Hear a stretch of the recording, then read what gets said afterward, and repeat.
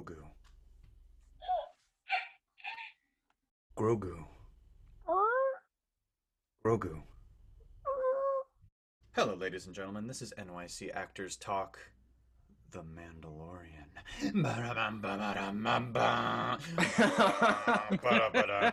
So, we're talking Mando Season 2 today, right, Hunter?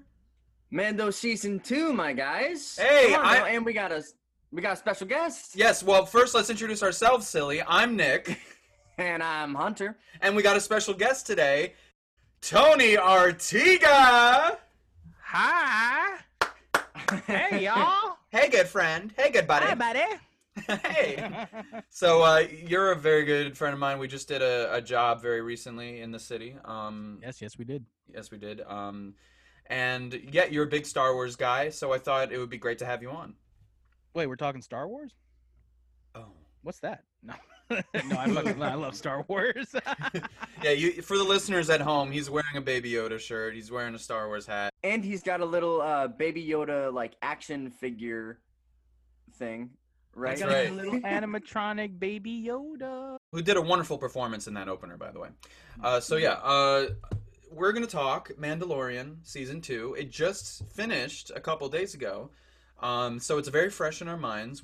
I think we all have probably a lot of thoughts. I do. To say the least.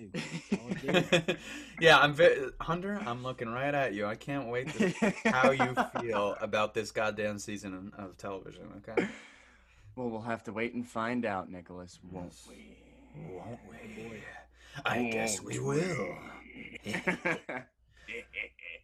All right, so I think just to start it off, just our thoughts. Hunter, hey buddy, what are your overall thoughts on The Mandalorian Season 2? Look, guys, so I did not like Season 1. All right? I didn't like it. And in the words of Nicholas Manna, Season 2s are hard. Season 2s are hard to do. There's rarely a Season 2 of any television show that's better than the first. Very rare exceptions. But mostly Season 2s are not as good. I can only think of two shows that the Season 2s are better than the first season. The Walking Dead and Mando Season 2, my babies. I have two more. Mandalorian, dude, this season blew my mind. It really did. I went from hating the show and absolutely dreading the thought of watching this fucking season to edge of my seat, like, oh my god, because they're actually doing something. There's a goal in mind, and also the storytelling, in my opinion, has improved like crazy, and also the look of this season has improved like crazy. So I'll leave it there, but this season blew my mind. I will say that. You know, it's funny. After the last episode, I was like, Hunter definitely liked this season a lot more. I could just tell. You know what's funny? Once Luke Skywalker showed up, I was like, there's no way Hunter didn't like this season. There's no way. No, because it's like, hey, it's things it's Luke, it's Boba Fett, it's all these things. I was like, there's no way he didn't like that. Okay, so yes, and I thought a similar thing about you. I said right when Luke Skywalker showed up, I said, Nick fucking hated that. Nick fucking hated that. I'm not giving away what I think of it yet, but that's interest. But that is interesting that you thought that. Yeah, I was like, dude, he didn't like the. He might have liked this season, but I don't think he liked it as much as the first season, because I think that it but it didn't follow the same exact formula as season 1 did. And I think that you really liked that formula. Interesting. But Tony, Yes. What are your thoughts on Mando Season 2? So I think Mando Season 2 is bloody fantastic. I think it is not only some of the best Star Wars to come out of the Disney era, I think it's some of the best Star Wars, period, taking into consideration the, like the expanded universe, whatever's canon or not canon, video games, I mean, I've been a Star Wars fan for 23 years at this point. and it's fantastic. I don't think. I mean, just for context, though, I don't think it is a huge improvement over season one because I loved season one, and I think it's one of those. For me, it's one of those things. Is what kind of Star Wars do you prefer? Do you prefer a Star Wars that's a little bit more insular, that has, explored a different corner, but is still pretty separate from the Skywalker saga, or do you want something that still tells a really great story and has an overarching view, but actually does acknowledge that there are pockets in the universe that have a whole little bit more importance than others. So like, like I know that some fans were turned off by like the fact that Bo-Katan shows up, that Ahsoka shows up, and then Luke shows up. For me, it was well done fan service that did not feel unwarranted. So I was all on board for it. So for me, I love all of it. I like the fact that I have a season of The Mandalorian where I could watch one episode and just that episode and enjoy it. But I also love that I have a season of Mandalorian that stays true to that, but also has an overarching view. So, Hunter, now you can see my tendency to ramble. Just wanted to. No, it's beautiful rambling, dude. It is. It really Yeah, is. we love to hear you talk. I appreciated all those thoughts right there. I appreciate that. I wish my dad felt the same way. Oh, father! Father, no! If only Darth Vader liked my thoughts. Oh The only thing that Come on, Dad. The only thing that came into my mind was Buzz Lightyear in Toy Story. Father. Dessert. Father. Which is still the best Toy Story movie out of a series of excellent Toy Story Yes, thank you. Toy Thank Story. you. Exactly. What's All your right, favorite Nick. Toy Story movie? The one that you're watching at the time. That's true, yes. Nick, give me your thoughts. Okay. I need them. I need to know what you think. All right. So I wrote just a little thing. The only thing I really wrote for this whole season retrospective. Still a solid show. Really good show with some standout moments that continues my excitement for unique and different Star Wars content. Its reliance on not getting too much deeper into the characters, repetition, and trudging things up from the past hold it back from being, in my opinion, an amazing show. But when it works, it's moving, and it makes us care about our main characters, Grogu, because that's his goddamn name, and Mando, and draws us into the worlds that they created and have expanded. You're so close, Mandalorian. Just a little more. You can be an amazing show very soon. I can't wait. So I really liked it. I really liked it. That's interesting. I don't know why I thought that you were. I was like, I don't think Nick's gonna like it, but you do. So that's I do good. like it a lot, and I have a lot of thoughts, and I think there are.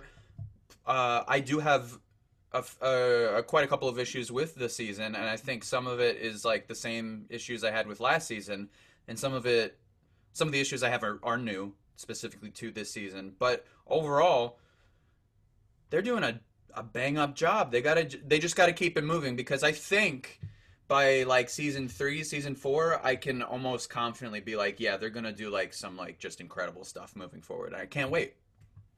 Yeah. Tony, I gotta kind of piggyback on what you were saying on how this show is some of the best Star Wars that there is this season. Because it really is, like, and you put it really perfectly when you said that, like, it has fan service and it's also like its own thing. You know, Yeah. I really appreciated that about this season.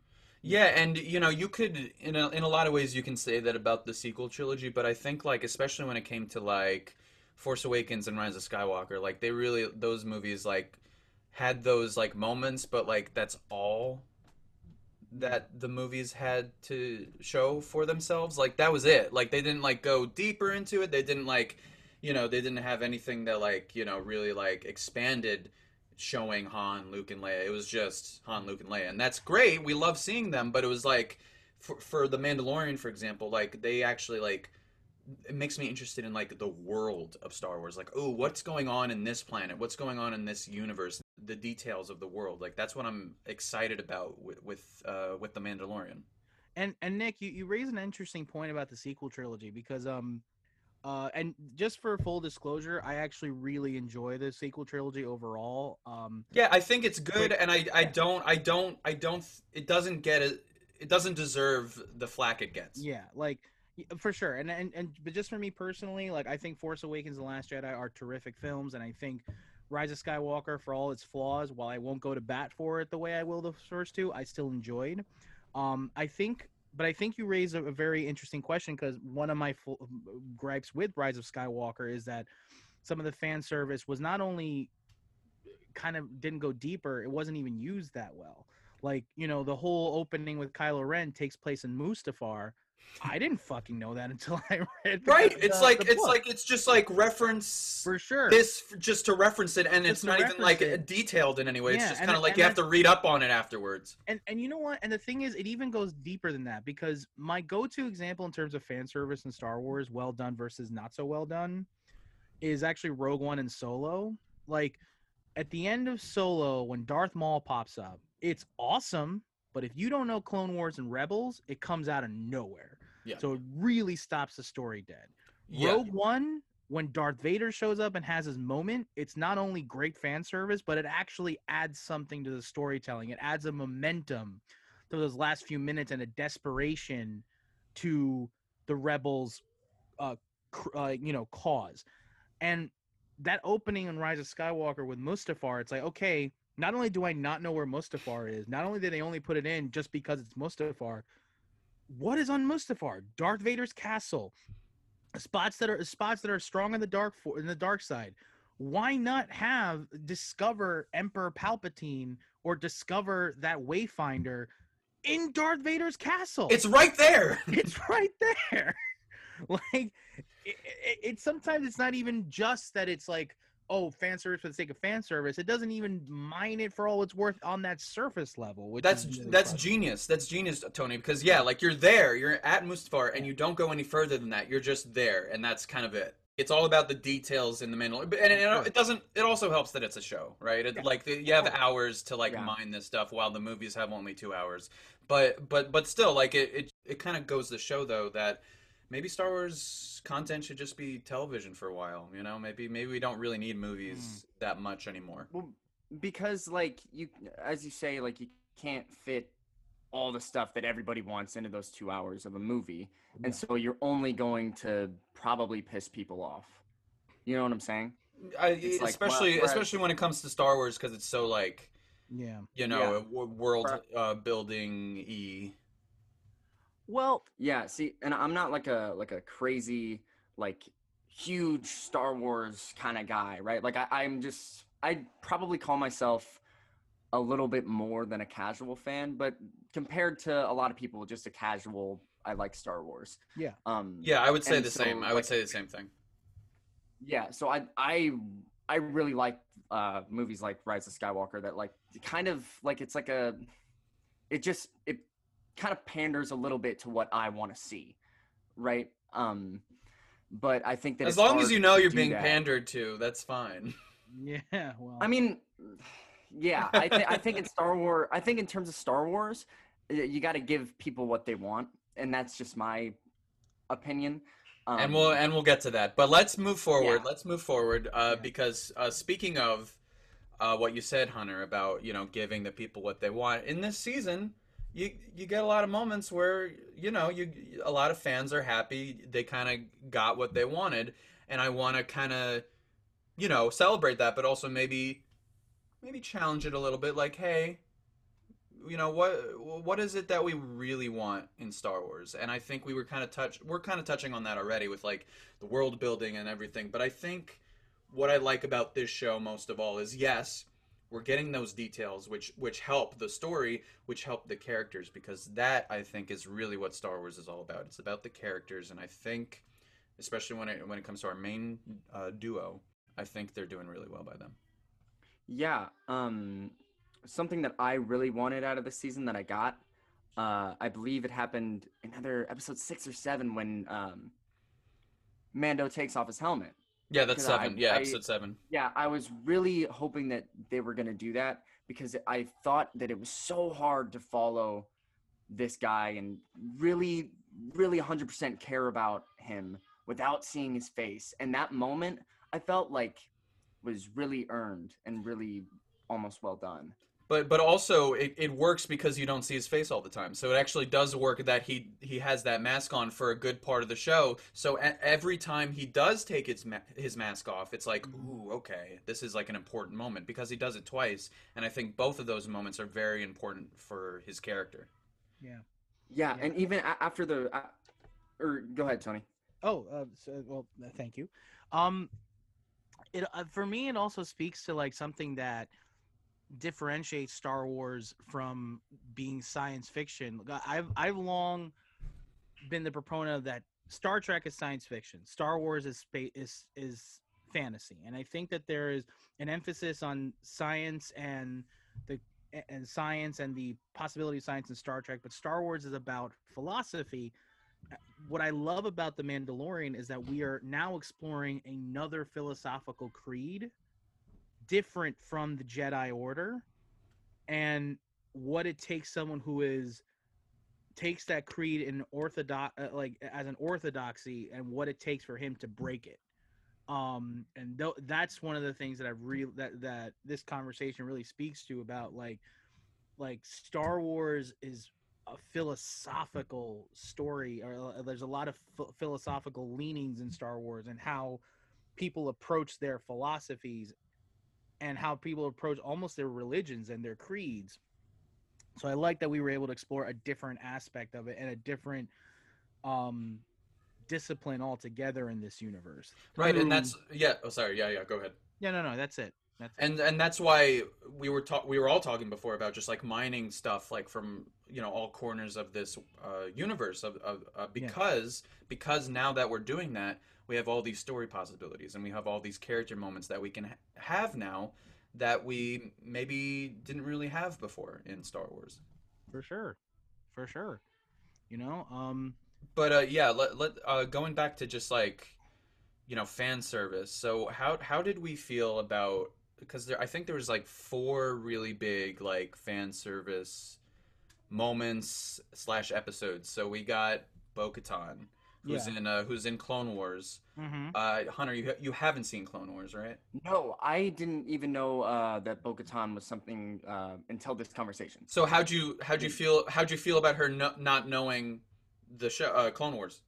Oh, bro, she's one of my favorites. Right? That's what I'm saying. That's fan service that works because you don't need to know that she was in Clone Wars for her character to be cool, because Katie Sackhoff does a very good job as the character, and I think especially in the finale, like she has really like standout moments, Yeah, I thought she was so badass and really well done by the actress that plays her. What was her name? Katie Sackhoff, I believe. Yeah, absolutely awesome. Really wonderful. And she's actually the voice of the character in the Clone Wars too, so that's cool. That makes it so much that makes it better. What did so you we got Bo-Katan, and I agree with you, Hunter. I think she really works, and I actually can't wait to see more of her in season 3, because I'm very much assuming that she'll play a bigger role in season 3 because of how the season ended and everything with the Darksaber. But yeah, I think like she was an interesting character in Clone Wars, and she's really good in this too, and I can't wait to see once again this show mine all the story possibilities and character moments we can get out of this situation now that we're left in at the end of the season. Yeah, something I thought that was really interesting too was that when they Mando and Bo-Katan like first meet and her crew and stuff, they say something about like him not taking his helmet off, and she's like, "Oh, like you're one of those people." Right. And I was like, that is so interesting. I didn't even realize that there were like two sides to the spectrum on that. Right. Yeah. For sure. And off that, and just to piggyback off of that exchange at first gives you the idea that, oh, maybe she's not as dogmatic about the Mandalorian creed. But then at the end, when he's literally like, just take the Darksaber, I yield. She's like, no, I have to fight for it. Yeah. Which it really, really leads to some interesting conflict, where it's like, well, they both stick to their creed, but there's nuances in their respective creeds, and how do they bounce off of each other. It's really really fantastic. And I love Yeah, that it's she's not necessarily a hero either. Like she's kind of like an anti-hero. Like she, you know, she kind of does some bad shit too. Like she kind of wants, you know, she wants revenge, you know, she wants to kill Moff Gideon, you know, she wants Yeah. certain things. So she's not, you know, she's not like a total, you know, heroine either, like Yeah, that we see in some Star Wars things. for sure. So that's why she's interesting. Exactly. She's like the Catwoman of the Star Wars universe. Yeah, You know, exactly. she's got her own. She's got her own set of values. She's got her own set moral code. You know, so Right. you can't straight up call her a villain. But at the same No. time, like if you get in her way, good, bad, or otherwise, like she will do what she needs to do. It's really really interesting. Exactly. Really, So really I think they did well by her. I you know I wish we saw more. You know that's why I can't wait to see season 3. Yeah. But I do think they did really well by her. And I think the other one we got to talk about is Ahsoka Tano, Anakin Skywalker's Padawan. Like so I was saying before, you know they did right by Bo-Katan. I think they did an excellent job with Ahsoka. How'd you feel, Hunter? Yeah, so I have only seen like a little bit of her in the animated show, and so I know her story a little bit, but I was like, dang, her introduction in that episode is like badass, man. Like it is shot so well, like and I really like that episode because it's like she's like the Jedi are kind of samurai anyway, but it really played into that Yeah. aspect of that, and so I really liked the portrayal of her character. So do you know that she left the Jedi Order? No, I didn't know that. So her lightsabers, did you see the color on them? Yeah, it was like a really light, like blue, right? No, it was white. It was white. Okay. Right? Or white or gray? I think they're white. So they're white, and so there's a reason why they're white. So she's not really a Jedi in like the way that we perceive a Jedi, or at least what other people in the prequels would perceive as a Jedi. Like, so she's not either this or that. She's not a Jedi. She's not a Sith. She's kind of just her own self, and so that's why she has that white kind of those white lightsabers, because she's a force user. She's a force user. She helps people. She's a good person, but she doesn't really believe in like what the Jedi Order was like doing in the prequels. That's why she left, because she was like accused for a crime that she didn't do, and then like they solved it. Like, okay, it wasn't her. Like, you can come back now. And she was like, no, I can't do this anymore. I can't like follow you guys anymore. I think what you're doing isn't right, and she left. So it's interesting that like they kind of put that into her episode, but it's not like hammering it over the head, because like you can I don't know about how you feel, Hunter, but you can at least like infer like, okay, like she doesn't, you know, she's very like hesitant to train Grogu, to train Baby Yoda, because she, you know, I guess you assumed for some reason like she was like a little taken aback, like, no, I don't really want to do that. I don't really believe in all that. Mm-hmm. Yeah, no, that makes perfect sense.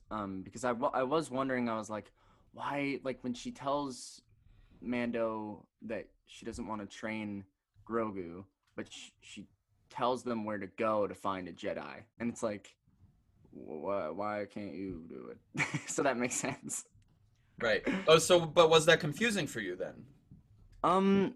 No, I just felt like it was just her own personal thing. Like you could really tell that she's like, I don't do that anymore. Like, so it was very like, you could tell that she was independent, but it makes sense now, like what happened previously. And did you catch what she said about like even the best of us like fall? Yeah, and that's about Anakin, right? Yeah.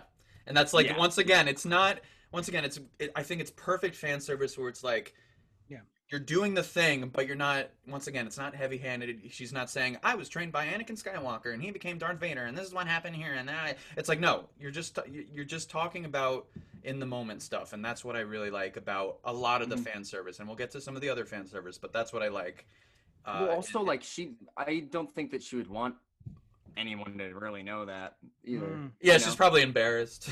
Like, oh, she definitely. What I got from that was like, oh, she's so ashamed right now. She's like, I've seen what like it can do.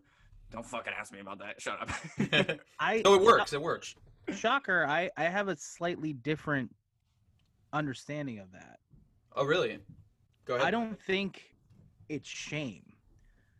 I think it's hope that Anakin finds his way back, Ah.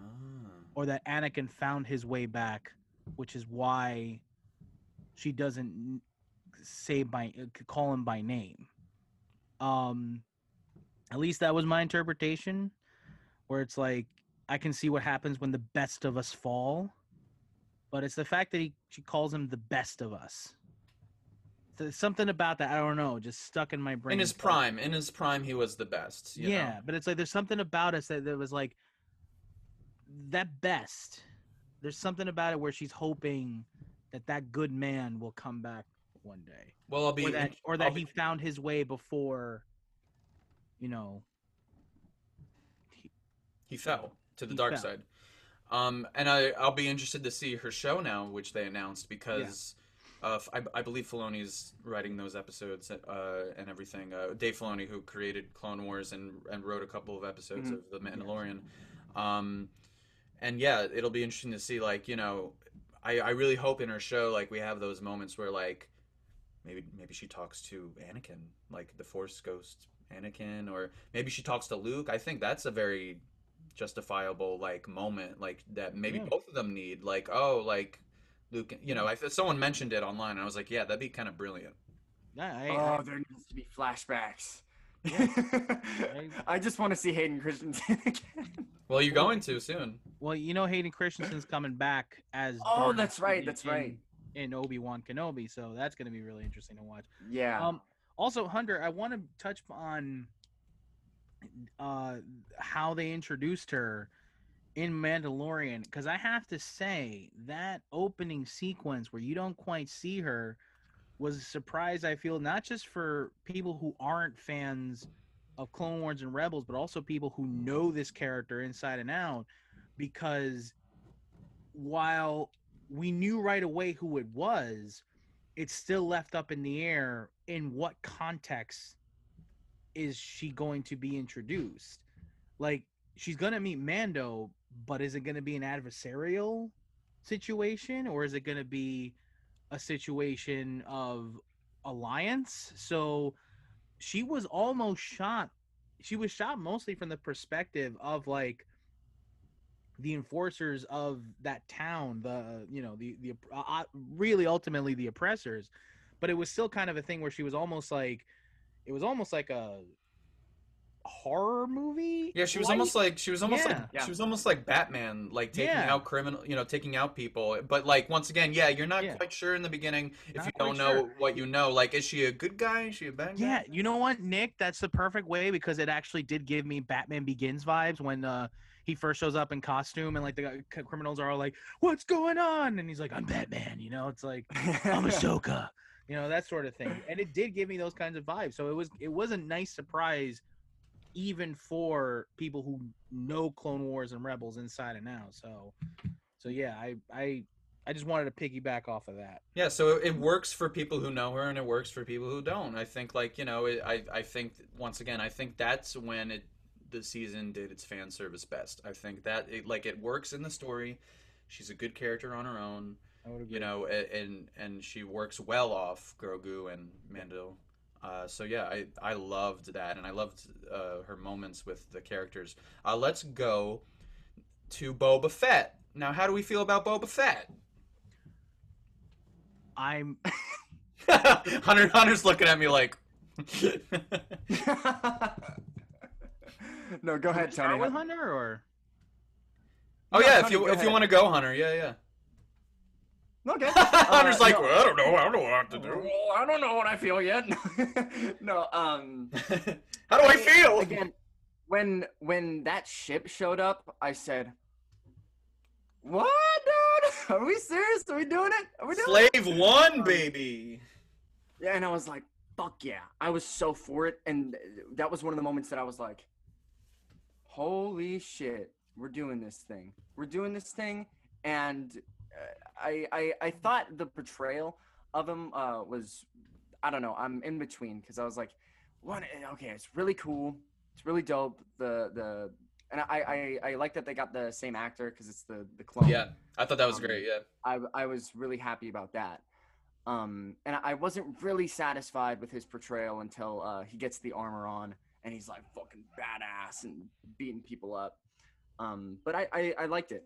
I liked it. Yeah, and you know what? Overall, I liked it too. But I think his episode, while good, it was kind of like okay, like he's cool, he's badass, you know.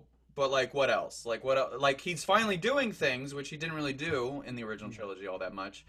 But and I'm excited for his show, which they teased at the end of this season.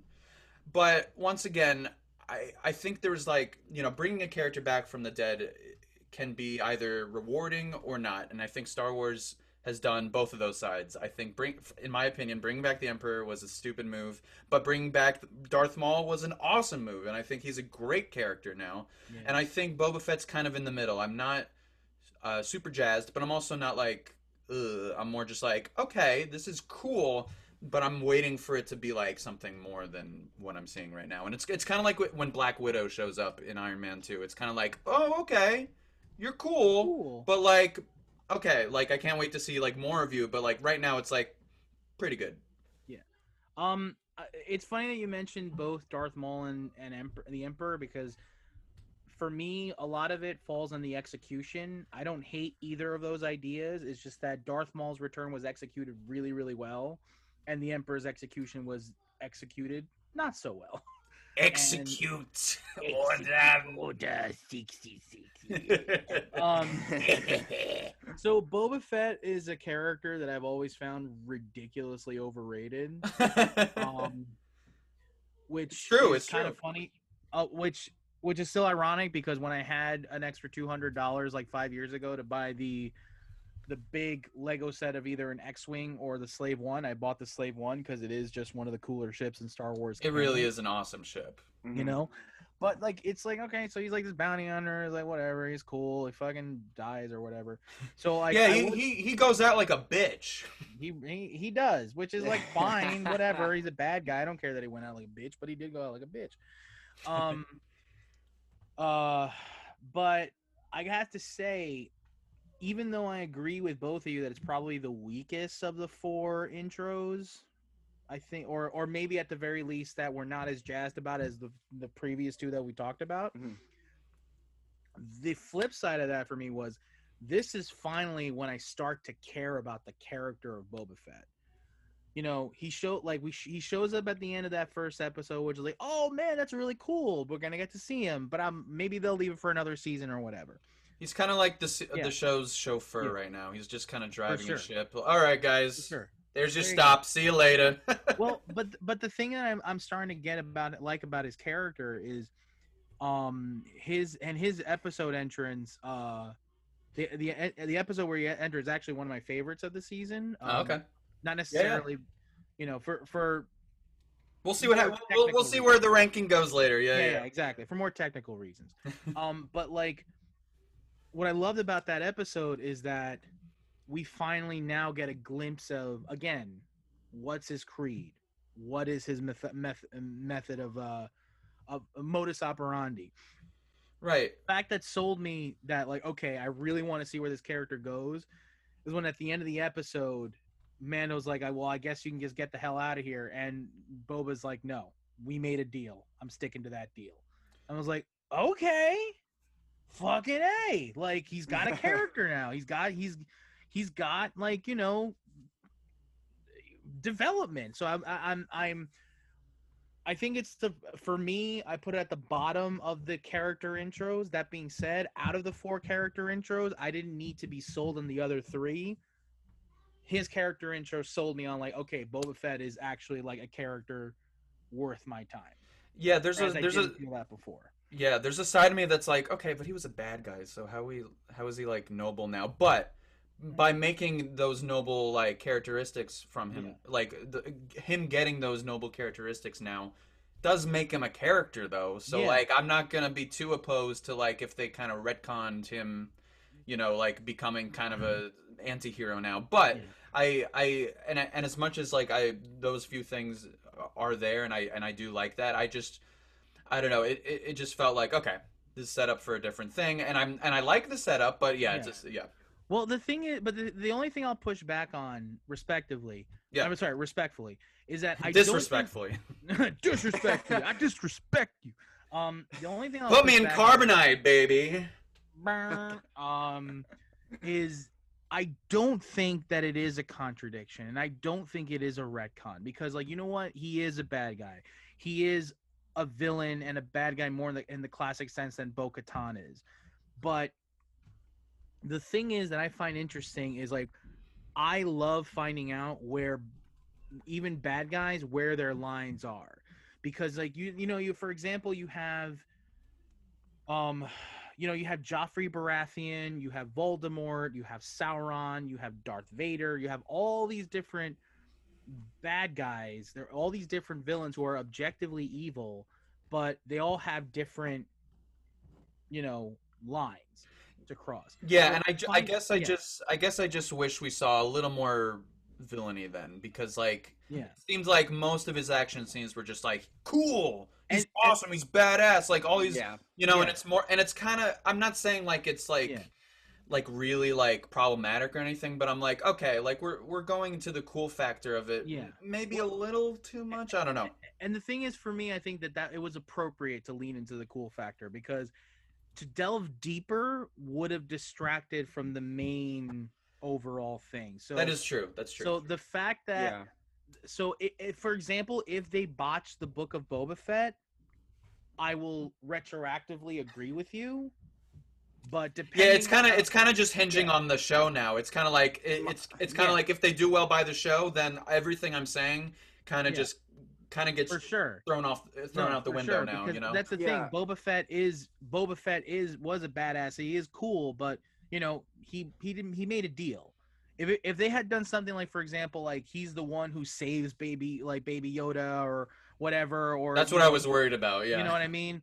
Or if he's like the guy who like does something that's like objectively like super heroic just out of the goodness of his heart, then I'd be like, that's not Boba. Yeah. But I think they stuck very well to the confines of the character while still hinting at where the character can go. So I'm just hoping that they get to like a Darth Maul area, because in Darth Maul and those TV shows, they did really right by him. I think, so I hope he gets to that level is all I'm hoping. Agreed. Is the show or even close to that level? Yeah. Is the show gonna be placed like in the same time as like Mando, like now? Yes. I think that's so. Because there was a Boba Fett video game that I played on like the PS2, or whatever, and I was like, man, fucking, I don't know. That's the reason I'm not very excited for that show, because it's like, I was old Boba. I want old Boba. I want young Boba. You know what I mean? Well, this is the only thing I'm going to push back on. Robert Rodriguez is part of the producing team. That's right. And Robert Rodriguez, as far as I'm concerned, can do no wrong. No, he's a solid except for Shark Boy and Lava Girl, but we won't talk about that. Okay, Spy Kids 3 and 4 weren't that great. but once again, I'm kind of in the middle about it. I liked it, but I want more. It's kind of like Black Widow. I want more, it's kind of like Black Widow's introduction. I want more from her now that we set her up. So now let's get to, is that all of them besides the big one at the end? Yes. All right, so let's save the big one actually for later. Let's save that for a different thing. Let's move on to our MVP of the season. So, Hunter, if you have an MVP of the season, who the hell is it? I think my MVP has, I don't know. He's only in it for one episode, so I know that it's crazy. But Bill Burr. Yes! Bro. So, and coming from season 1, I didn't like that episode, and I didn't like Bill Burr's character. And I like Bill Burr. Right? They totally do right by him this time around. And I think as far as, and like, just I guess it kind of ties into acting that stuck out to me. His performance is the best performance in this season. Okay, I'm just gonna It is. I'm gonna piggyback off that because that's exactly my MVP too. So Bill Burr, yes, dude. Let's Bill. go. So yeah, funny and endearing in just one episode. The Han Solo of the Mandalorian. He's an anti-hero. He's an overall like just dirty guy, but but once again there's that little bit of heart to him, especially in that episode that we didn't see before. And I think even though I love The Prisoner and I love his performance, get that gun out of my face, Mando! I love him in that episode, but he's even better here. We actually get to see like emotional stakes from this character. Like we get to see his backstory, or we talk about it, and we see that when the chips are down, he'll do the right thing. And I think that's once again a very Han Solo thing to do. And I think we need more. Someone said this online. We need more people who don't care about Star Wars in our Star Wars content. Like it's just hilarious that Such a fact. we have this it's so random that he's in this show, but it's honestly he's a revelation just in one episode. And I love him, and I love that those moments in that episode. So he's my MVP. Acting that stuck out to me, same as you, Hunter. Bill Burr scene with that officer. It's like someone said it's Inglorious Bastards-esque, and I have to agree with those people. It's like it's all talking and it's all ideological fighting. It's about their words, and eventually it's about his action to shoot him. Which I think is a brilliant moment because like you feel it. You feel like okay, it's like come on, Bill Burr, like do it, like you want to, you feel emotional right now. It's just such a brilliant moment because like you feel it when he shoots him and then he turns around and then he shoots that other guy too, and it's just like a brilliant all-timer moment. Isn't it kind of ironic that Ryan Johnson, who can fucking quote chapter and verse of Star Wars, you have fans who are like, he hates it, get his name away from him, he's terrible, and here Bill Burr comes along and it's like, hey, I actually hate Star Wars, and like most of the fans are like, but it's Bill, Right? Bill, Yeah. Billy boy, hey, come on, how you doing? That sort of thing. It goes to show that you might need to take a step back from things. Yeah. To do greatness. Because Yeah. if you're so like boom, tunnel vision, maybe it doesn't go as planned. I don't know. Yeah, no, that kind of is it. Like if you just kind of go with your gut and just like be yourself in a crazy Star Wars universe, you're gonna get stuff like Bill Burr in this show. Like it's just amazing. And also, sorry, his chops, dude. He's got chops. Yeah. I felt Yeah. everything. Dude, I was yeah. like, you're fucking amazing, dude. You are amazing. Dude, this guy, he's a great actor. We've known this since Breaking Bad. At least I have. He's great in those bit parts, and like I think Hunter, I agree with you. I think what it is that you just need people to be, whether they're fans or not of the properties, just be able to ask questions. I think that's one of the reasons why Ryan Johnson was more successful than J.J. Abrams. It's like he dared to ask questions, like and that's the thing about Bill Burr. Like he doesn't like this property. He's like, well, it was stupid. And it's like you have someone who's like, oh, I kind of get it now, I don't know. That's just my. Yeah, I'll agree with you, minus the Ryan Johnson. I know he does not like The Last Jedi, but that's an episode for another day. Episode for another time. Yeah. But Tony, who is your MVP? It's Ryan Johnson. No. Ah! I knew it. He's the MVP of everything. Just so people know how I feel. It's Bill Burr's fantastic. I think my MVP at the end of the day, it's tough. I think I have to go with Rosario Dawson though. Mm-hmm. As Ahsoka Tano, yeah. Ahsoka Tano, because I think that she not only, gave me new layers as a fan.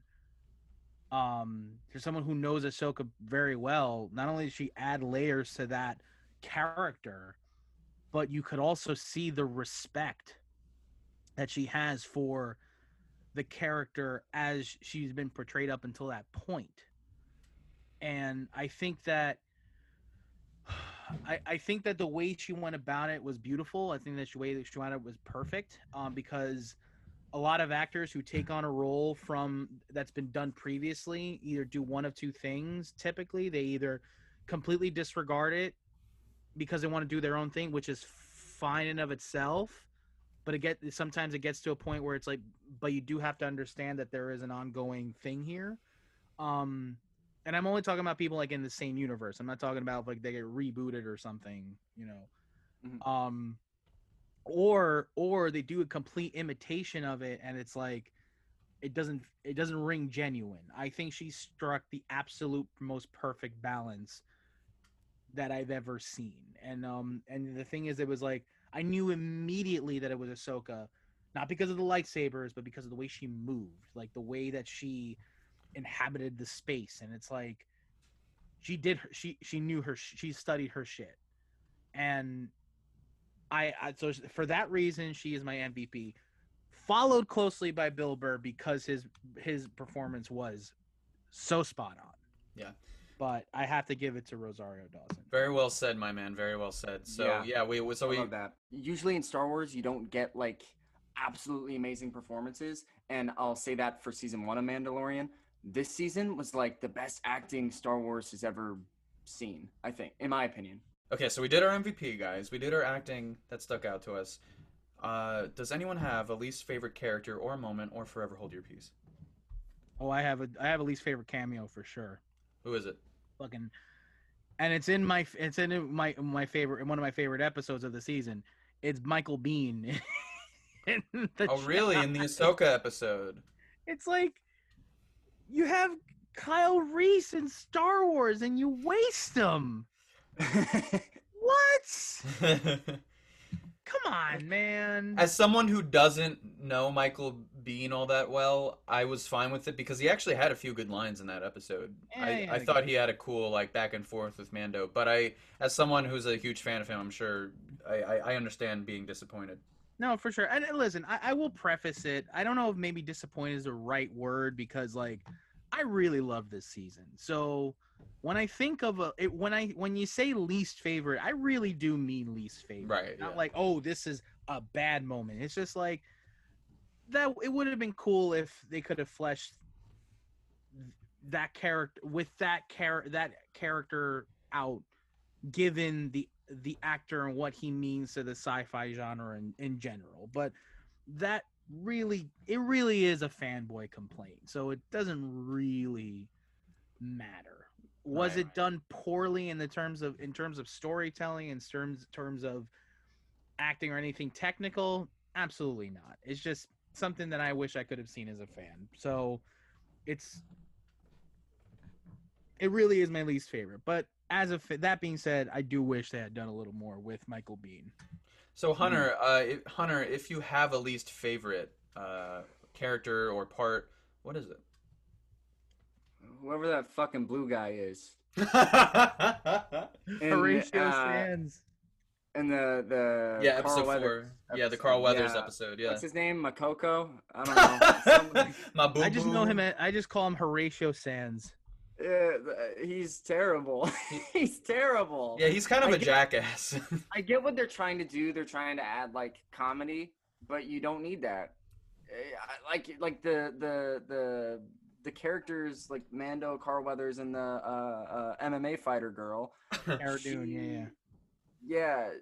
They work just together. They work good. So you don't need the blue guy being like, oh, there's no fucking railing on it. It's like, ah, God, get the fuck out of here. So I didn't like that. I think. Oh, sorry. Go ahead. No, I would have agreed with Hunter, except that a lot of the humor came at his expense, so I was fine with it. I was like, yeah, but I'm also confused. Like, is he a bad guy? Like, they're shitting on him, but like, he just wants to be free. Did he do something terrible that we don't know about? I mean, he's annoying. Like, he's just annoying. We're gonna ruin this guy's life because he's annoying. I mean, dude, factual. Jesus. Oh God. Jesus. You know, he's kind of, I'm like, why is he hashtag canceled? He's blue, bro. He's blue. Hey. He's blue and he's a fish out of water. So what's going on here? Yeah, get back in your bowl, motherfucker. Let me tell you Your something. bowl, Those bitch. blue people are terrible people. I know some nice blue people. I know some very nice blue people, okay? I love Very nice some blue. people. Look at my blue person over there. I love my blue people. I love my blue people, okay? But they're fucking terrible. Get them the fuck off my Star Wars, okay? Okay. But I would, even though he probably is maybe my least favorite, but I if I had to give it to someone else, it'd probably be Gina Carano. I think her character isn't terrible by any means, but like, I don't know. I obviously like you can't recast, but like I don't know. She's not great, and like I feel like if someone else played the role, we'd get better moments with her. But not to say that she's like terrible, but like she's for me at least, she's clearly like out of the main characters, she's clearly like the least interesting in my opinion. See, I mean, maybe it's just because I've seen her fight. I do like, I just think she's badass, so maybe that's why I like her. But, And I as don't- far as acting goes, yeah, she's not like she's not very good, but I'll take it. No, and that's the thing. I agree with Hunter, although I don't. I empathize with your point of view, Nick, because like, she's not as seasoned of an actor as Pedro Pascal, as Carl Weathers. I mean, As Grogu. as Grogu. I mean, I think to her credit, she'd be the first to admit. But the thing is that she does bring something to the role that I don't know I would want to get rid of. Like, if you recast Cara Dune, you may have some better performance in terms of dialogue and emoting. That sounds great.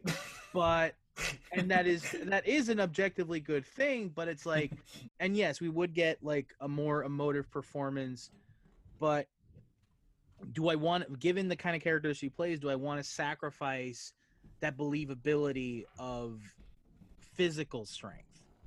She's a more physical character, and I don't know if I'd want to sacrifice that. It is almost like a little bit of Arnold Schwarzenegger as Terminator. You know what I mean? Arnold Schwarzenegger can't read dialogue worth a damn, but when he's the fucking Terminator, he's this like behemoth, and you buy it just like strength of presence alone. So I guess it's a trade-off that I'm not willing to do. I see your Yeah. point, and I think Arnold is a good example. I just wish she was, I don't know, charismatic in that way. I just don't see it in that way. But hey, Which is fair. that's totally fine. And yeah, you're right. We don't need every character to be like a fantastic actor or anything like that. Yeah. I just in my opinion, she's my least favorite, and she's not even like bad per se. Even though it is a little hard to like her character also because of what she says online. But I mean that is also a fair point. I will say that strictly on an acting level, I think she is improved from season 1. yeah, and once again, I had to if I had to choose the least favorite, that's her, and for me, she's my least. But Yeah. yeah. Fair choice. All right, so we all went right for least favorite. Yep. All right, so you know what? Before we even get to our top 3 episodes, I'm sorry, I'm saving this moment. I'm building up to this moment too long now. Let's talk about Luke Skywalker. So let's talk Yeah. about that cameo. Let's talk about his appearance. I'm talking once again about like characters coming back, fan servicey moments. How do we feel about that? It's Oh my strange. god, sorry. The moment because silence is killing me. yeah, because so because and this is why it was a very humbling moment for me, because I remember discussing it with a good friend of mine, Matthew, who it is that he was reaching out to, who it is that Grogu communicated with. I was arguing for Ezra Bridger, because the idea of Luke Skywalker coming in I felt shrunk the universe of the show. Right, like it's just one Yeah. character always. Like they always just go back to that. Yeah. But when it happened, I lost my goddamn mind. And I realized right then and there, no, I'm wrong, because Luke was not only the better choice, he really is the only logical choice. And the way it was handled was, for me, absolutely perfect. I think they did a nice homage and also role reversal of Vader's moment in Rogue One, and which was fantastic. I think it was cool to just indulge in badass Luke Skywalker for once, which is really, really awesome. And but I do think that the storytelling was handled in such a way where the ending did not become about Luke Skywalker. The ending stayed about the fact that Mando and Grogu have to make a very difficult goodbye. Right. And it was a fantastic cameo that not only did it not distract from the ultimate goal, I think it actually added a layer to it, because I think and it opens the door to the idea of like, well, Mando and Baby Yoda will see each other again, and I'm sure Mando and Baby Yoda will want to reunite, but you don't have an obvious villain who he's taking Baby Yoda from. If it comes down to that, he's gonna be in conflict with someone who is regarded as the greatest hero of the galaxy. So it is gonna be another interesting layer. I just thought it was perfect. I thought it was a humbling moment where I had to eat my words, but I was very happy to eat my words. And I'm just very, very excited to what this means for the future of the show. I think it was a great way to close out Mando's mission, but open the door to what the rest of his journey is. All right, great. A lot of solid points, I think. Hunter, Yeah. you think? I'm very curious.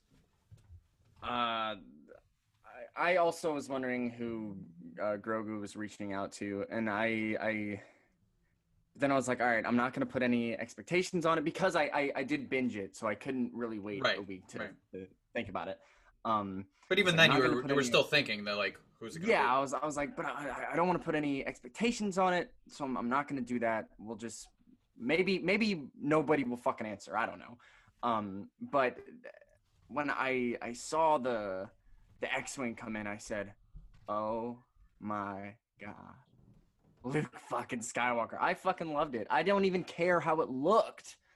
Like, I don't even care how his face looked. It looked like Cyberpunk 2077. I don't give a fuck. Yeah. I don't care. Like, it didn't matter because of how great it was, like how powerful he was. And I also got that Rogue One feeling. Even though I don't like the movie, I like that Darth Vader sequence is fucking awesome. I also got that. And Nick, I can tell that you didn't get that feeling.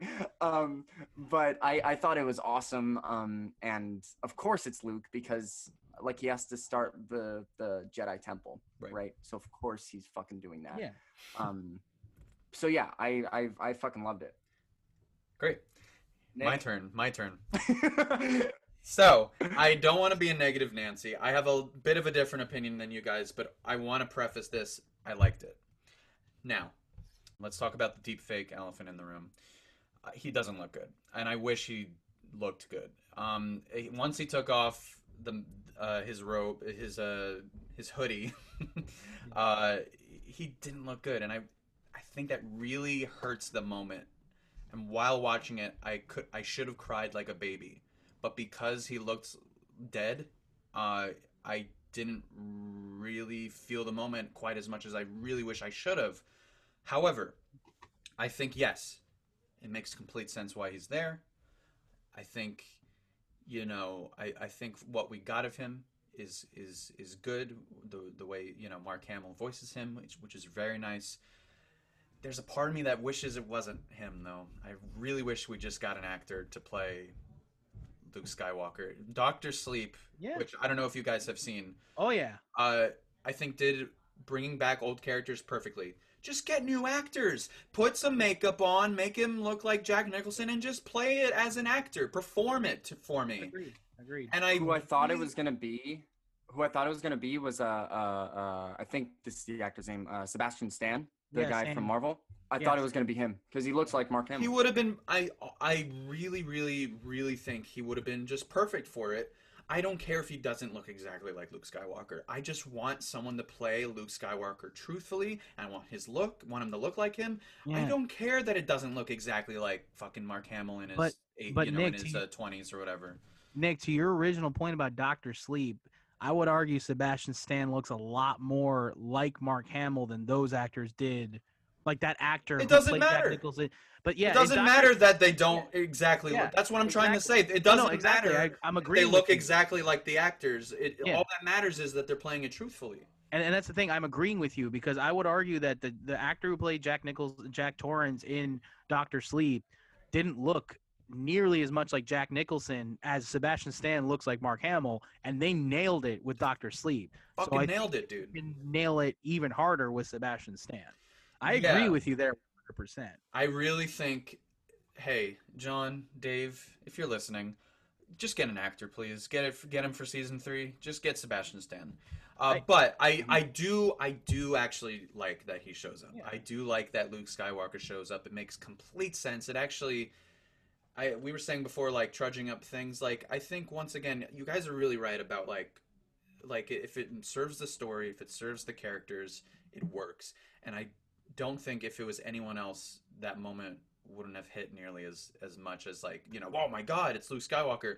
But I just wish that he looked good. If he looked good, in my opinion, that those final moments with Baby Yoda, Grogu, and Mando, I think I would have been crying like a baby because then I would have been like, hell yeah, like Luke's there, he looks good, like I don't have to worry about how he looks. I'm just focusing on the scene where fucking he takes his mask off and Baby Yoda touches his face. I should be bawling, but instead I'm like I'm feeling it. Obviously, I'm not saying I didn't feel it at all, but I'm also like oh, this is nice. Oh my God, Luke, Jesus Christ, it's just like I just wish it was executed a little bit better.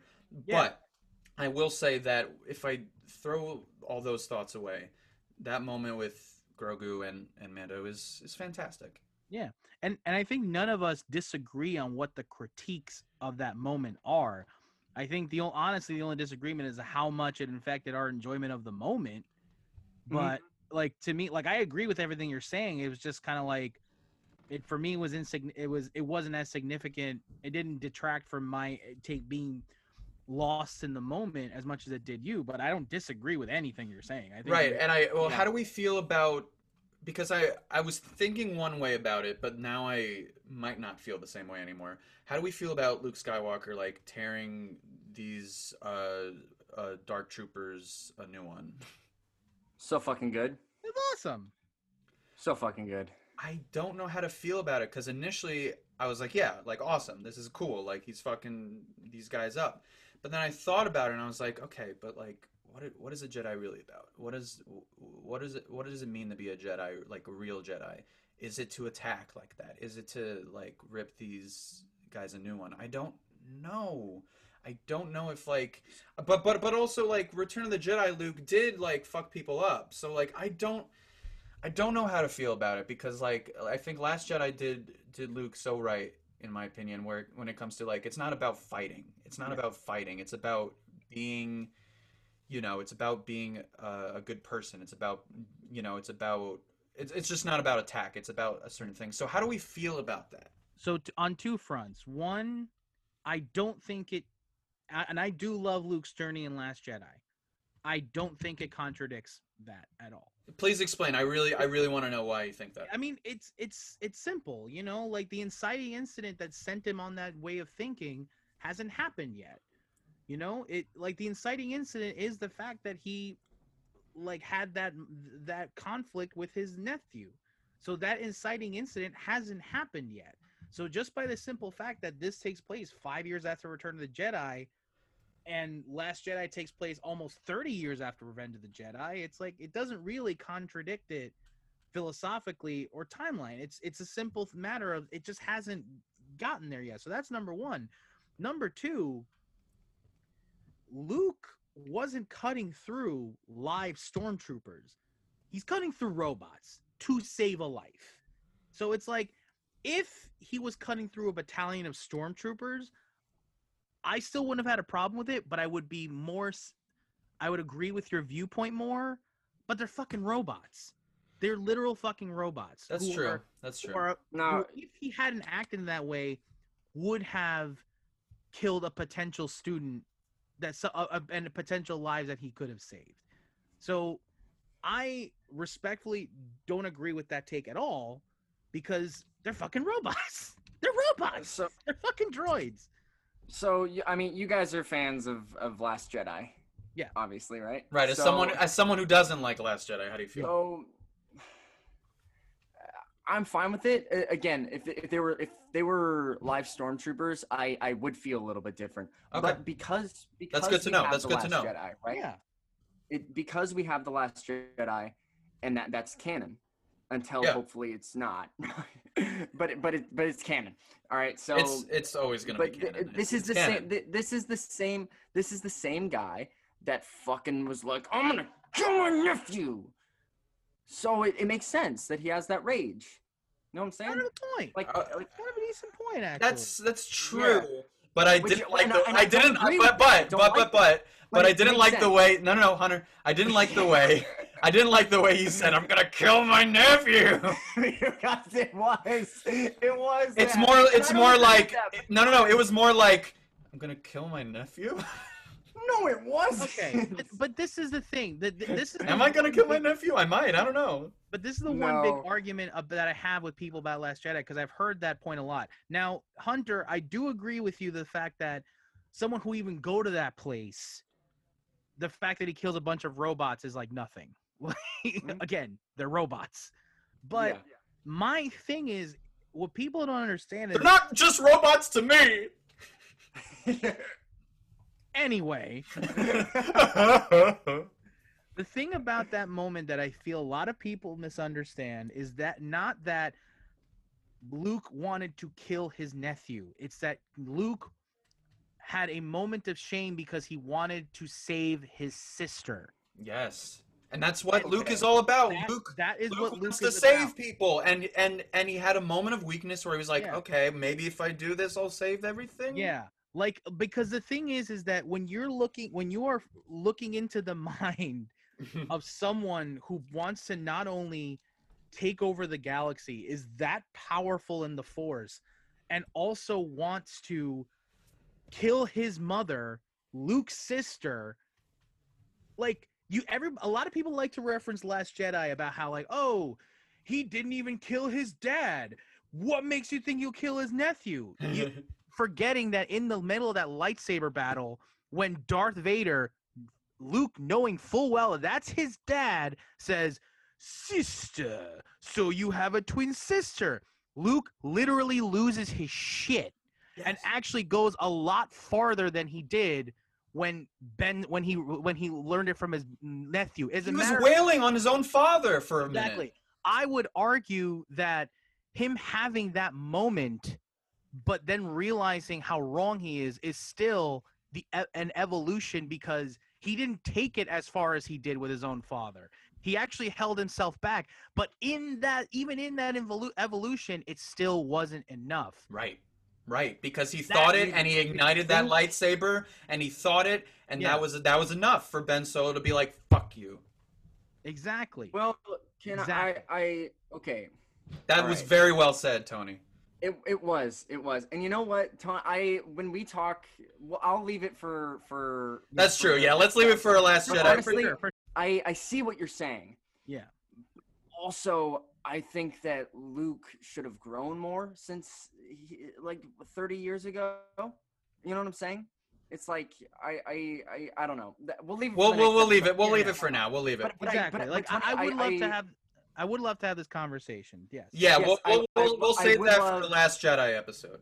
I would love, Tony, if you came on for that Last Jedi episode, because that would be awesome. And that's gonna be, whenever we do that, that's gonna be a fucking monster, dude.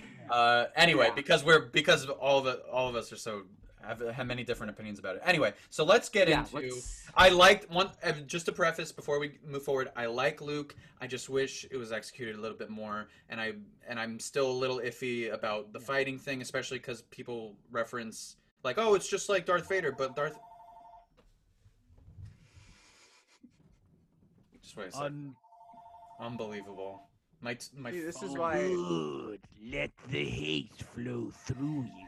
That's it. That's it, guys. I'm gonna kill my nephew. I'm pissed. I'm fucking Oh, pissed. That's it. But like people are like saying, "Oh, it's just like Darth Vader," but Darth Vader's a bad guy. He's killing people. But they're robots. They're So I just don't like people comparing it so much to that because that's like a bad guy doing things. So why are we comparing it to that? Well, because the thing is, it's an inversion. You know what I mean? Okay, that's a good way to spell it out. It's an inversion. It's not exactly the sure. same. For sure, exactly. And that's the thing. That's why Okay. that's why when I think I said it earlier in the episode. I could be wrong, but that's why I love it, because it was an inversion of that moment. It gave you those kinds of vibes, but and it's like father, like son, but for completely different reasons. Okay, that's a very good point. That's a Yeah. very good point. You know So what I mean? I'm still iffy, but I'm leaning on liking it, even though I do have like a few asterisks when it For comes sure. to Mhm. when it comes to For the sure. portrayal. But once again, just like Boba Fett, if they do right by him in later episodes, those things will probably fly away out of my head. Anyway, so Yeah. let's get into our top Alright, three let's- episodes. I'll start. So my number 3 was very hard. I was between two episodes, and I think I'll probably give it to The Rescue, the last episode. I think even though I have a few issues with potential issues with Luke Skywalker showing up, overall I do like that, and the episode as a whole is really great, and I think that we kind of have built up to this for a long time, especially those final moments with Grogu and Mando. And I think Mando kind of like letting go and being like, open the doors, like I'm letting you go, kind of like moment is like, that's kind of perfect. And I think looking back, and when I probably rewatch it again, I'll probably be even more confident in my number 3 choice. Because yeah, the moments really do play in that episode. I think Gus Fring is great. I think Moff Gideon is a wonderful bad guy. I think he's probably at his best here. I think like he's just like a sniveling, asshole, and he's just like, he revels in his assholery, and that's what I always love that in Star Wars villains. They Can know I interject for just a second? Yeah. I'm so sorry, but I thought you find this funny. A friend of mine on Facebook called him Darth Pollos Hermanos. That's great. So I figured you'd enjoy that. That is amazing. I'm But sorry yeah, to but interrupt. no, that was perfect.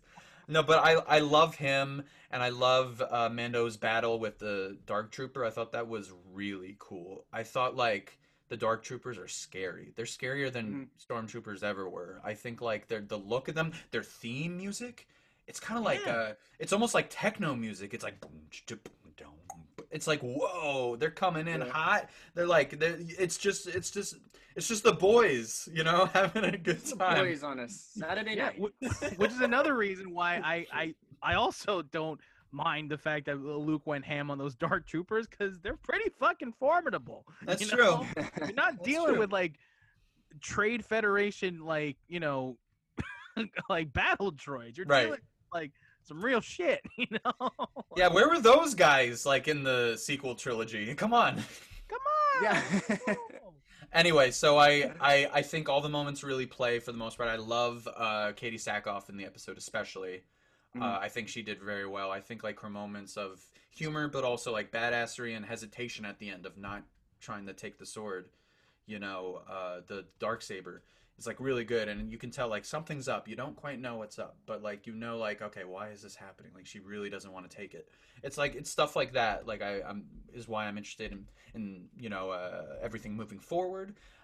It's still about Mando. You're right, Tony. It's still at the end of the day about Mando and Grogu, and I think You know, as much as I have actually a few issues, it's definitely a lot better than some of the episodes in the season. So I have to give it number three. So yeah, The Rescue. I think it's great.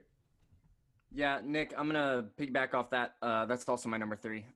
Well said. All the characters I think are at their best. And my only pet peeve with it is that I wish Bill Burr was in this episode too. Right? Just that he tagged along. But yeah, no, I won't say too much. But yeah, the rescues, it's awesome. And then the Luke Skywalker moment's awesome. The fight scenes are awesome with the trooper and the and his fight with Moff Gideon. I really liked. And I was really worried for Baby Yoda when he was wielding the Darksaber over his head. I was like, no, don't do it. Don't do it. No, please. But yeah, no, that's my number three. Awesome. Is that how you guys want to do? Everyone does their number three, and then Exactly. Number 3, 3, 3, Yeah. 2, 2, 2, 1, 1, 1. So Alright. Tony, you're number 3. So my number three is actually the tragedy, which is Boba Fett's intro. Yes. The reason it's my number three is because I do agree that it's the lightest on plot and probably the lightest on character development over the entire series. But so first off, Robert Rodriguez, Latino director doing Star Wars, para la raza loco, which is also another reason why I love this Mandalorian series in general, because like a Latino lead in Star Wars for someone who's of Cuban Salvadorian descent, that shit is fire, local. Fuck but, yeah. Yeah, fuck yeah. and I just want some like some, and with Rosario Dawson in the mix, I just want a fucking scene where they're like, hey, tírame una corona, loco. Tengo una sed. But so there's that. But the thing is, like, even though it is an action heavy episode, it's a fucking awesome action heavy episode. Like, some people commented that it kind of looked like a Power Rangers episode. I'm like, well, fine. Like, I love Power Rangers, and Power Rangers had some cool action. That's literally all it had going for it. So it's not the flex that you think that it is. But I thought that it was really cool. I really, really love the way it was put together. As much as I love a lot of the volume filmed episodes, I do love it when they're able to be completely on location, or as much location as possible. And I really love that about this episode. I really appreciated that about its episode. And it is also the episode that, like I said before, finally made me a fan, like a really big fan of Boba Fett. He went from a character who I was like, he's cool, to, oh, I like this guy. You know what I mean? And Yeah. that's really big for me. And you know, I'm also just a big fan of bottle episodes, I think they call them. You know, Yeah. episodes that take place in one location and everything that happens in one location is like, a lot of people really don't like the episode of Breaking Bad, The Fly. Oh, I love that It's a episode. very divisive episode. It's probably one of my favorite of the series. Yeah. Fun fact, directed by Ryan Johnson. And also Ryan Johnson directs many considered to be the best episode, Ozymandias. I think Ozymandias is the best episode on television ever, period, the end. So Yeah. Probably, yeah. that's my humble opinion. But we can do a whole Breaking Bad podcast. Yeah, so thanks, Ryan. Yeah, no, seriously. Ryan thank Johnson's the best. All hail Ryan Johnson. We get it. you. But you know, I just like the idea of bottle episodes. I really thought that for a bottle episode, or as close as a bottle episode as we're probably ever gonna get with this series, really action packed, really well done, plays very well, and also the stakes were never more palpable. Like, I was at the edge of my seat when those Dark Troopers came in, and shit, they took Baby Yoda. Grogu! Grogu, where do you go, Grogu? You know, it's like, so I was really impressed with that episode. It's an episode that I'll probably agree with anybody who maybe say it's the weakest in terms of character development and story, but it's one of those episodes where I'm like, you know what? In spite of all that, I really love it. I really connected to it. So, But there are a few key moments in that episode, though.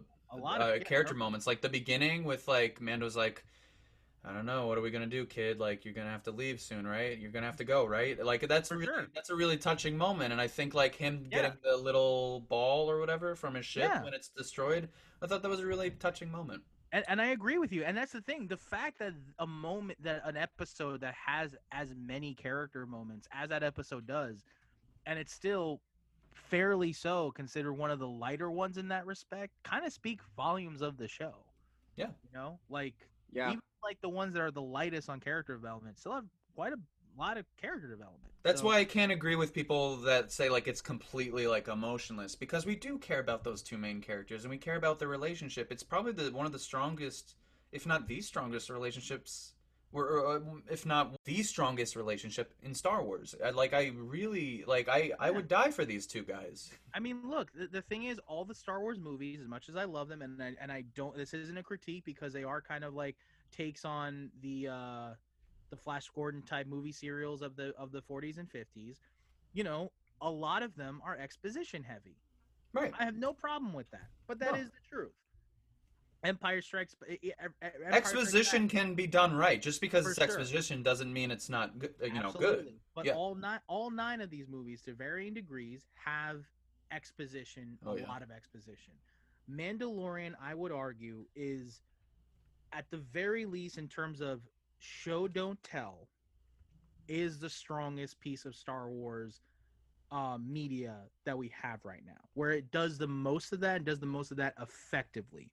Which is not to say that those movies, including, and I'll throw in Rogue One and Solo in there, don't have wonderful moments of visual splendor, and they are visual, and they do have great moments of show don't tell. Right. Mandalorian really leans into that in a way that not even the mainline movies do. Right. So, and I think that should that should be noted. Right. That's great points, man.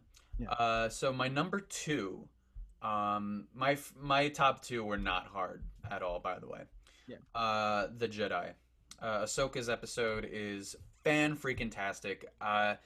Besides like just a few quibbles with like maybe the bad guy's not super interesting, but besides that, this is like, honestly, this is the episode I've always wanted. It's a roller coaster of emotions. It's a roller coaster in general. It's a great action, and we get these moments, and I want to especially, focus on these two moments in the middle of the episode. Probably the two greatest scenes maybe in the whole show so far. Where Ahsoka is just talking to Mando and talking about Grogu, and like, oh, I'm talking to him, like his name is Grogu, and like, and that stuff was already like emotionally affecting to me. Like I don't really like tear up like in the Mandalorian, but like that stuff like made me tear up. I was like, oh my god. And then my favorite scene of the episode, which is Ahsoka training him, and Mando essentially training him, actually, and then that's why it's such a sweet scene. It's like, no, I got this. Here, take the little, take the little thing, and it's just so moving because we don't really see Baby Yoda doubt himself so much, and in that moment, he's like, he's so confused and he doesn't know what to do. He's kind of lost it. Why are you laughing? No, because you brought up the Baby Yoda and showed it to us, and then, but because it's so cute because he's so shy. I know. So that's why. Yeah, and that's what I'm trying to say. I think is that like he doubts himself, and I thought that was a really unique part of his character that we haven't really seen a lot of before. Yeah. Which I think makes him even more sympathetic, and so I thought that was a very key moment in the episode. I thought it makes the relationship of Mando and Grogu even stronger, and I think why at the end of the day they need each other. And we'll see what happens in season 3, but I'm very confident in saying that they'll be back together again very soon, because they're the show, and I think the show knows it. I think even more so in this season, like that relationship is the heart. And I think this episode has a lot of awesome action sequences, but also it has those heartfelt moments, not only with those two characters, but Ahsoka too. And I think we see that in her face. We see that she's been through a lot, and that she's a really good person, and she cares about the kid. You can see it in her face. She doesn't have to say a single line of dialogue, and you can tell that, especially that last shot of her just like kind of processing what just happened. Them, they're on the ship, they fly away, and she's just like, okay. And it kind of ends like that. It's a really somber moment. I think Dave Filoni, I love Jon Favreau's writing in the show, but I think, by the way, Dave Filoni did a so much better job this season. I think when it comes to directing and writing these episodes, this is like one of the best things he's ever done. I think, and so yeah, I really love this episode. Is it like perfect? I don't know, but it's really good, and it's such a standout episode. Yeah, Nick, I'm gonna have to piggyback on that again. Yeah, like baby! We're so in sync right now. I know, we know each other so well. We're one. Yeah, we're one person. We're like, boom! Yeah, my number 2 is also the Jedi. I love my samurai shit.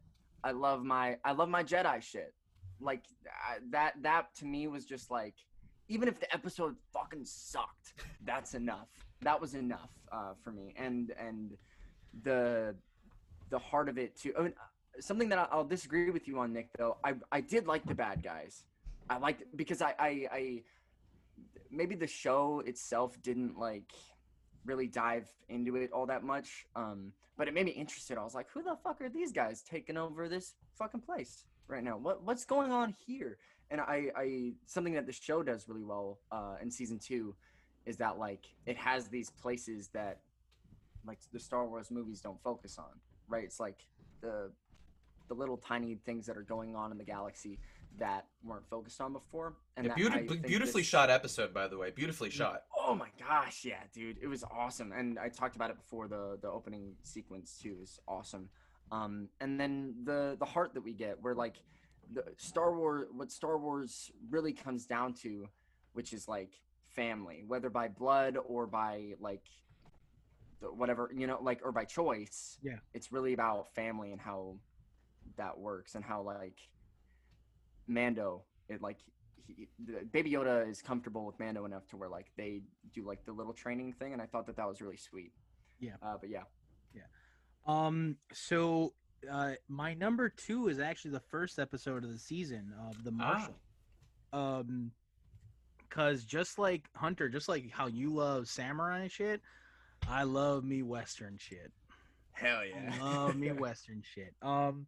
And I think what I really loved about it was we got to know more about the Tusken Raiders. We got to know more about the community that they have. We got to know more about, and we also had that awesome sequence with the Krayt Dragon, so we could finally see what the fuck a Krayt Dragon looks like, and goddamn did it not disappoint. In what was it, with IMAX cameras? Like you can tell, like, oh god, the screen's bigger now. What the fuck? Yeah, which was dope. I'm always down for that. I mean, that's also one of the reasons why I love seeing like the Mission Impossible movies and like the Dark Knight movies in IMAX, because like when they change that aspect ratio, and you're like, it kind of gave me those feels. It's probably the episode that I want to see the most on the big screen because of that. And I also really loved Tim Oliphant's character in that. I really loved really loved their back and forth. I really thought that the writing was very strong. And I think that I stand by this episode as one of the stronger scripts of the season, of the series. And you marry that with the fact that it delves a little bit deeper into a people that you think that you know, but you actually don't. Plus, right. I kind of thought that the Tusken Raiders were kind of given a raw deal in Attack of the Clones. Because that's true, yeah. Yeah, because like you have, which is one of my big pet peeves with that movie, where it's like they fall in love, him and Padme, and Anakin at first is like, "Hey, I'm down with fascism," and she's like, "Oh, Anakin, you're." And then like later on, it's like, "Hey, I just committed genocide of an indigenous people of Tatooine." It's like, "Oh, Anakin, I'm sure it wasn't all your fault," like, which is like really drives me nuts. But that's besides the point. Oh boy. So I did kind of, but it was cool to see Mando, team up with the Tusken Raiders. We get to know more about them as a people rather than just these typical savages that we've come to know them in Star Wars media before. And I think and I really loved Tim Oliphant's character. I really did think that that was a great episode, and also, I also just kind of liked. I mean, maybe this was not really they didn't really try to make a big thing of this, but I did kind of like the subtlety of like when he wore the Boba Fett armor, it didn't really fit him like it was a little bit loose fitting. It didn't quite fit, but when Tamora Morrison put it on, it was it felt right. I don't know. There was just something about that. Maybe I'm just making too much of it, but that's just the thing that I gravitated to. So my number 2 is the very first episode of the season, which is The Marshal. Awesome. Yeah, Awesome. something that I love that episode. It didn't make it into my top 3, but I really do like that episode. Yeah.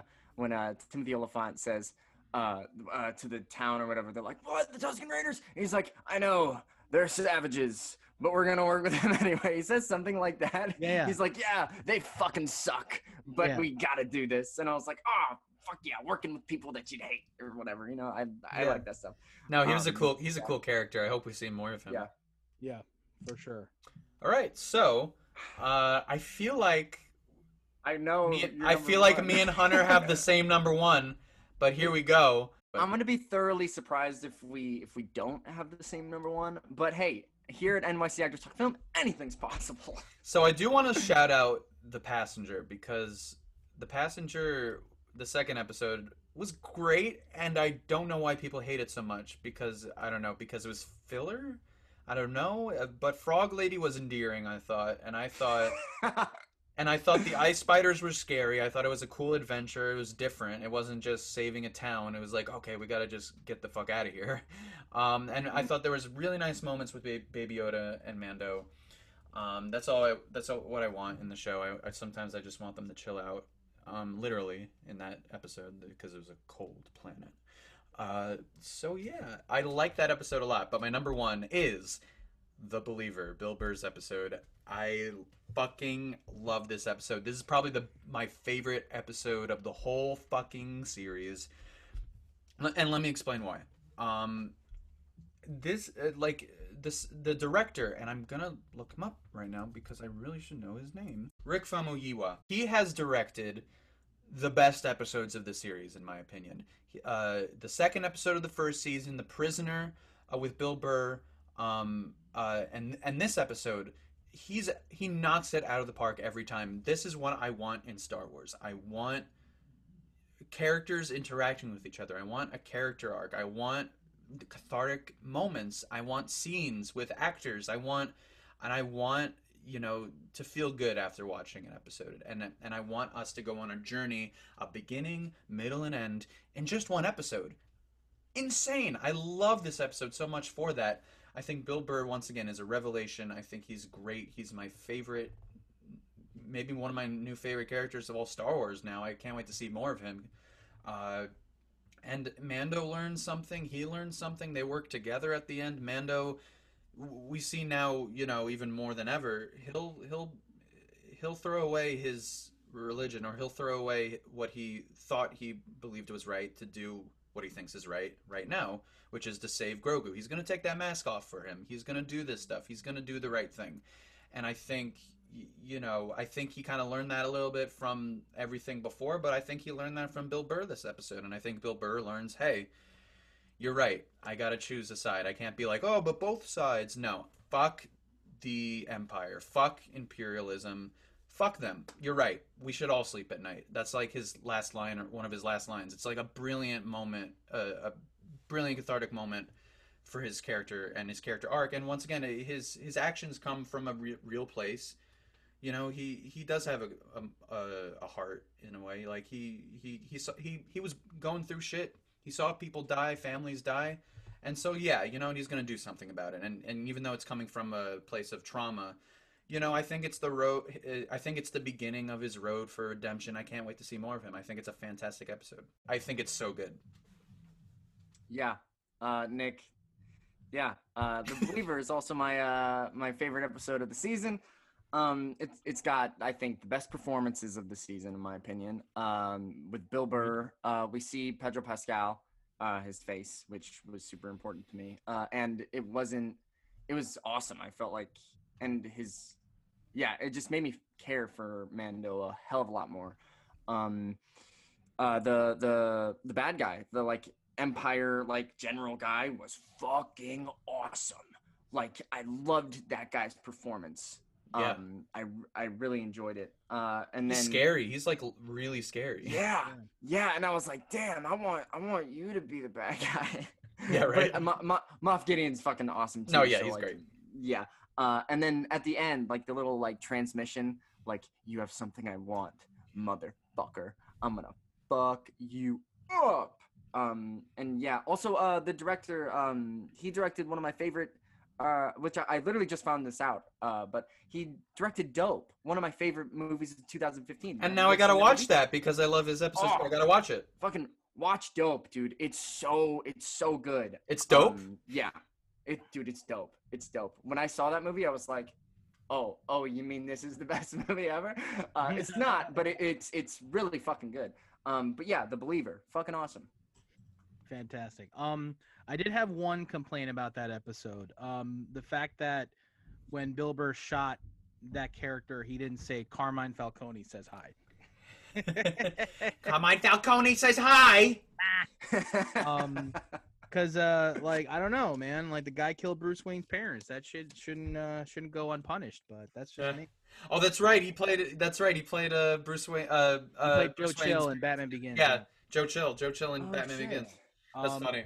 Which Yeah, he deserved it. He fucking deserved it. Yeah, for sure. Which I should tell Hunter and the audience that if there's one thing that I love more than Star Wars, it's Batman. So I will be making a lot of Batman references whenever anything really. What flavor of ice cream would you like, sir? It's like I want justice. Justice flavor. Justice flavor. So Tony, what is your number one episode? My number one episode was your number two episode, guy. It was the Jedi. That is my number one episode. That is my favorite episode. And again, to start off with, you know, I love the fact that two Latino leads, Pedro Pascal and Ashoka Tano, and Rosario Dawson. Like, that's just awesome to me. That is always going to be something that I will gravitate to as someone who is a Star Wars fan, who is of a different who is of a Latino heritage. So that's just always going to touch a place in my heart. And I want to be upfront about that. The thing is, it was very hard choosing these top three because I think they all have really big strengths and that would easily put any of them in the top, put any of them in those three positions. I really had to come down to which ones were almost my favorite from a fan perspective. And the thing about the Jedi, because I agree about everything that you guys said, so I'm really not going to touch too much on it, unless I do because, you know, I ramble. But the thing that I love the most about the Jedi is I finally got to see a moment play out the way I would have loved for another moment to play out in the prequel trilogy. When in the prequel trilogy, in episode 1, The Phantom Menace, one of my biggest disappointments were when we find out about midi-chlorians. Hate it. We'll always hate it. Hate it. Yeah, that's. Did I mention that I hate it? Terrible. It's terrible. I will never like it. And one of the things, and because it took away this religious aspect to the Force and this mysticism to the Force, and it kind of made it a thing of, oh, let me count your blood sugar. Oh, by the way, you're strong in the Force. Or you got diabetes. Yeah, exactly. Like, so hey, you're a Jedi. You also have type 2 diabetes. Sorry. So you know, so yeah. But the way I've always would have loved for that moment to play out is you have Qui-Gon and Anakin talking maybe before the big race, same setup. You have Obi-Wan listening at the door, and Anakin asks Qui-Gon, "What is the Force?" And Qui-Gon just looks at Anakin, sensing that he has the Force in him, while Obi-Wan is listening. And Qui-Gon simply says, "The Force is what gives a Jedi his power. It is an energy field that surrounds all living things. It binds us, it penetrates us, it binds the galaxy together. And underneath that, you have the da da da da da da da, and it'll be like it would be this chill-inducing moment, and then you understand that not only is that how Qui-Gon is so confident in that Anakin is strong in the Force, but also where Obi-Wan learns how to communicate with Luke as his son 30 whatever however many years down the road. And it just, whenever I think about what could have been, it gives me chills. And when she does that with Grogu, where she doesn't take a fucking blood test, she just literally sits him across from her and literally like reads him, like senses his Force energy. And I forget, maybe it's Mando who asks her what the Force is, what is it about, and she gives him that moment where it's like the Force is what gives the Jedi his power. I damn near stopped, and like what I was doing was like, oh my god, that gave me chills like nothing else in any Star Wars media since the original trilogy. That is my favorite moment of my favorite moment in Star Wars since Return of the Jedi. Like, it gave me chills. It just like, oh my god. And it stopped me in my tracks. That moment alone puts that episode as the top episode of the series. Forget the season. And it'll be very, very tough for anything else to top it for me. Plus, I also just love the fact that Dave Filoni just has a gift for introducing,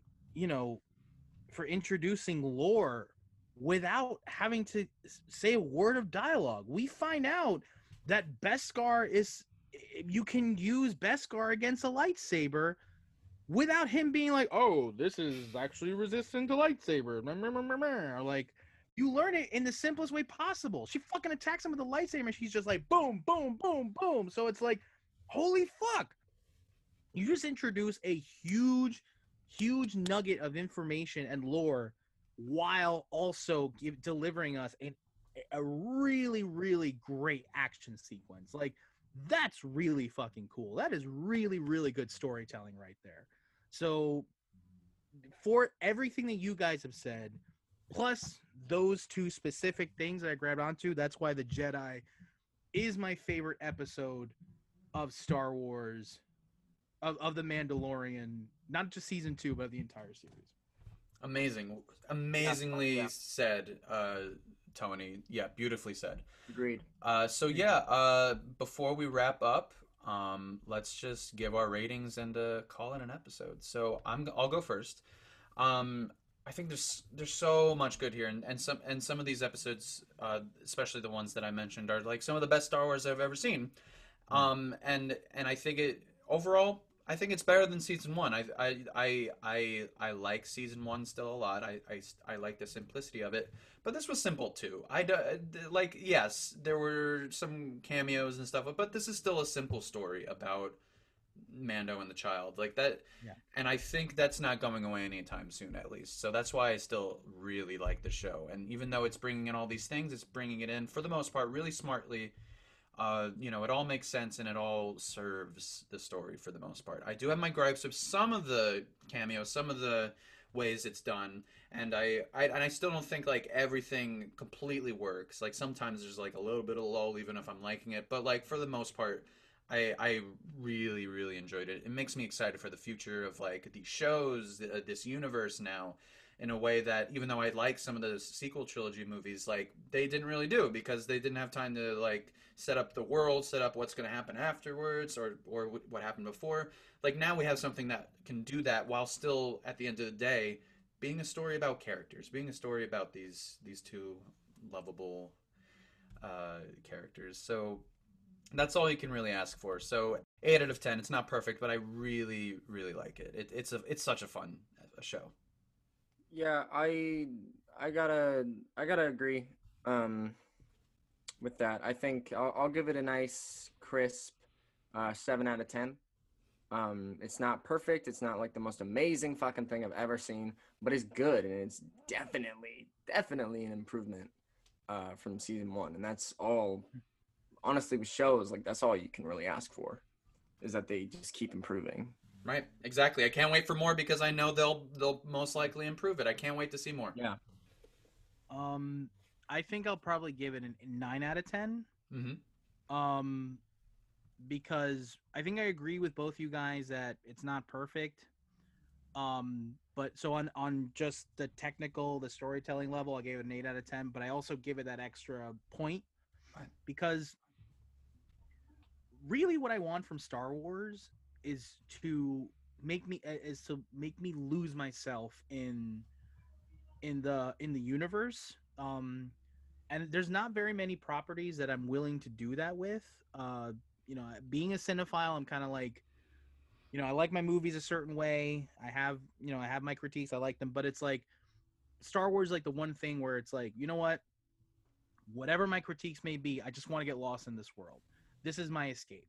Right. So Mando gave that to me in spades. Even the lesser Star Wars films have given that to me in some respect or the other, with the possible exception of Attack of the Clones. But other than that, Mando did that really, really well. It was very nice to see something that both subverted my expectations, but also did indulge me a little bit in like, ooh, I would really like for this to happen. Oh, it happened, and it's good. Yay, So, I thought it was fantastic, and my favorite thing about the series is that while there was a little bit of that Iron Man 2 sense where it's like they're trying to build a bigger world out of that spun off from the show, it's still remembered to keep the core of Mando and Baby. That's the core.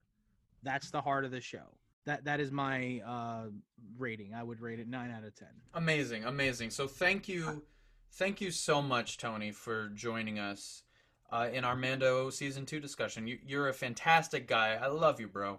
Love you too, man. And dude, thanks for having me on. I really appreciate it. And Hunter, it was really nice to meet you too, brother. Yeah, man. Nice to meet you too. This was awesome. Thank you, Hunter, of course, for being a wonderful co-host. And you too, Nick Mana. Always a pleasure. And thank all of you for listening. We have an Instagram at NYC Actors Talk Film. We have a website, right, Hunter? Indeed. You can find it at our Instagram in the link in the bio. But if you want to search it up yourself, you can go www.walkingpoem12.wixsite/NYC Actors Talk Film. You can find all of our guests, our episodes, and a bio about how Nick and I met and how the show got started. We have a YouTube. Oh, that's right. We have a YouTube channel.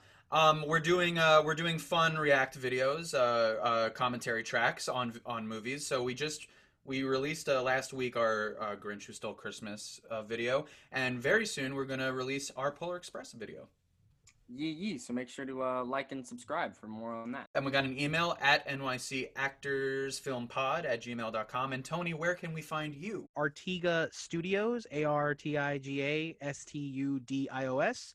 On Instagram, which is almost exclusively my art page with a little bit of personal stuff, but you can even see some of my Star Wars related art on that Instagram page.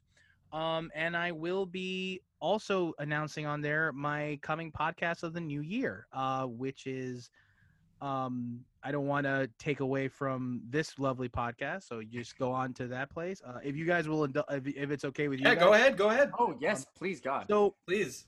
I'm still finalizing who my co-host will be, but I will be doing a podcast in the new year called Bond and Beyond, which we will do 2 episodes a month. One where we will take a deep dive look into one of the Bond films. We won't be doing it chronologically, but we will be looking at all 24 of them, 25 eventually. And then we will do another episode where we actually look at an aspect of the Bond canon, we will be doing the fan favorite episodes, like what are the best Bond songs, what are the best Bond side characters, cars, that kind of stuff. But we also want to do some deep dives in what's the political climate that informed the original book, what is some of the pop culture climate that may have informed the making of any given movie, i.e. when Star Wars came out in 1977, that's why they decided to do Moonraker. which is the one of the worst Bond movies, but that's besides the point. So we'll hopefully that will premiere in January 2021, but it will at least at the very least premiere in time for No Time to Die in April. So just wanted to throw that out there. Awesome. And thanks again, everyone. And thank you all again for listening. May the force be with you. Pachu.